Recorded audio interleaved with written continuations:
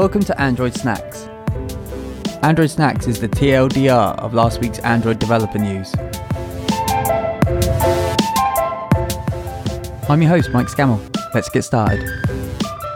First up in blog posts this week, we have a combination of roundups of the recent 31 days of Kotlin done on the Android Dev Twitter account.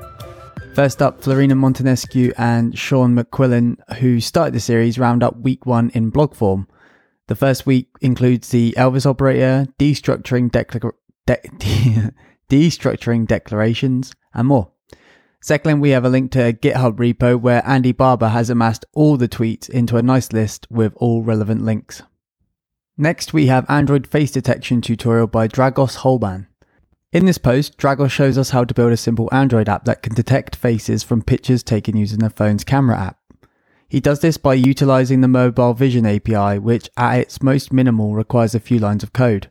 But he also shows us how to add in some visual aids so you can see what points it's detecting. Finally, he provides an example of how this can be applied to a video.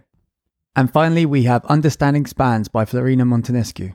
Following up from her blog post last week, Spantastic Text Styling with Spans, Florina introduces the APIs that mean we can get maximum performance from our spans and explains what's going on under the hood. She explains how spans work and provides a simple explanation of how the layout and drawing happens in some cases. We're then shown how we can set a text in a text view to get maximum performance, such as setting text and providing a buffer type, or implementing our own spannable factory to avoid object allocations in a recycler view. Finally, there's some explanation about providing text with spans intra and inter process. Talks. This week we have Learning Kotlin and Android Developer's Journey by Rebecca Franks. Rebecca explains her learning process for getting up to speed with Kotlin and then goes on to explain some of the Kotlin language features. Tools and libraries this week. New, we have Hyperion from WillowTree, a debug menu library which sits in your app and gives you some cool abilities. It has attribute inspection for your views, measurement inspection so you can make sure that your views are correctly spaced, for example, a crash plugin which waits for a crash and then shows you a stack trace on screen once it happens, and finally a plugin that allows you to clear the app's data and restart the process. Updates. Android KTX was updated to 0.3 and includes a lot of new extensions and some fixes. The Android support library has been updated to 27.1.1 with quite a few bug fixes, such as a fragment view model on cleared not being called and fragment replace transaction causing flickering. Some architecture components have been updated this week. Room 1.1.0 has been updated to Beta 2 and fixes a critical bug in Room's RX single and maybe implementation.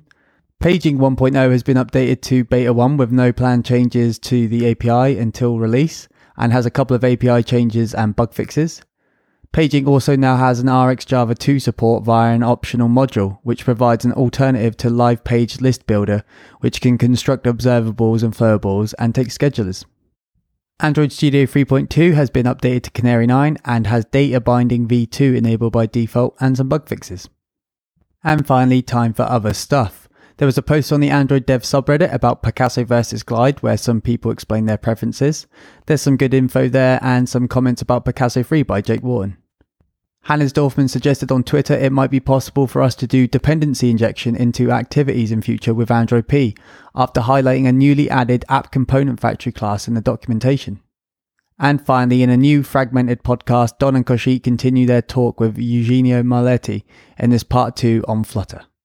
That's it for this week. You can find us on Twitter at Android Snacks, and please do let me know what you think of the podcast. You can find this week's show notes at androidsnacks.com. This week's episode has been hosted, edited, and all that good stuff by me, Mike Scammell. You can find me on Twitter at Mike Scammell. Our theme music is Fresh Kicks by Sono Sanctus. You can find out more at sonosanctus.com. Thanks for listening, and I'll catch you next week.